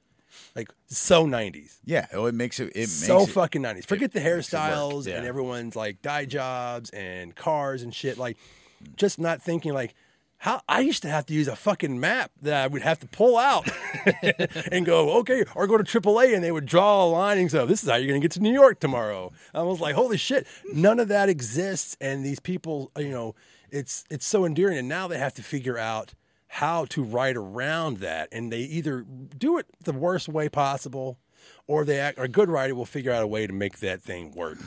And that's how I think about when it comes to Scream. I'm like, they didn't have to write around what they didn't have, but they had to figure out ways to make it smart. So the killer is the one who falls down. It's not always the fucking, it's not the victims. It's not the blonde girl with the big tits, even though it's great that they always talk about that. And then Tatum shows up and you're like, yeah, what does Sydney do? She runs up the stairs. Everything that's what makes that movie so great. And it's because of that era coming out of the 80s. And then we're getting ready to go into the 2000s. And we didn't, like you said, like, school shootings wasn't a thing that we talked about, like school violence and like video stores. Like, I think it's just everything that it's not there and that I kind of miss as an old bastard. I'm probably the oldest person in the room. I'm 47. He's the Alan Moore of the group. Fuck off. This is why Death Metal Dave is fired tonight. But I think we're going to wrap this episode up, man. Nate, thank you so much. How can we find you? How can everybody find you? I'll put links on the YouTube channel and on our audio versions, but how can people find you? Yeah, so it would be Reagan Productions on YouTube. Do a lot of Scream content, especially lately leading up to the new movie. So check that out. And then Instagram and Twitter, I think it's just Nate Reagan. I think it's just my name. So Well, thank you for coming on. Do you have any thoughts, things that we didn't even get a chance to touch on in an hour and a half or whatever that you want to talk about, like towards the end, or like how has this movie changed your life? I mean, it's changed my life in a lot of ways. I mean, just going from like diehard fan of the series to actually like working on and helping, with like the newer entries in the series, which, obviously you go back to 13-year-old me in 1996 watching the original movie. I never, ever would have thought, anything like that would ever happen. So That's fucking amazing. Yeah, that's awesome. Well, that trumps me.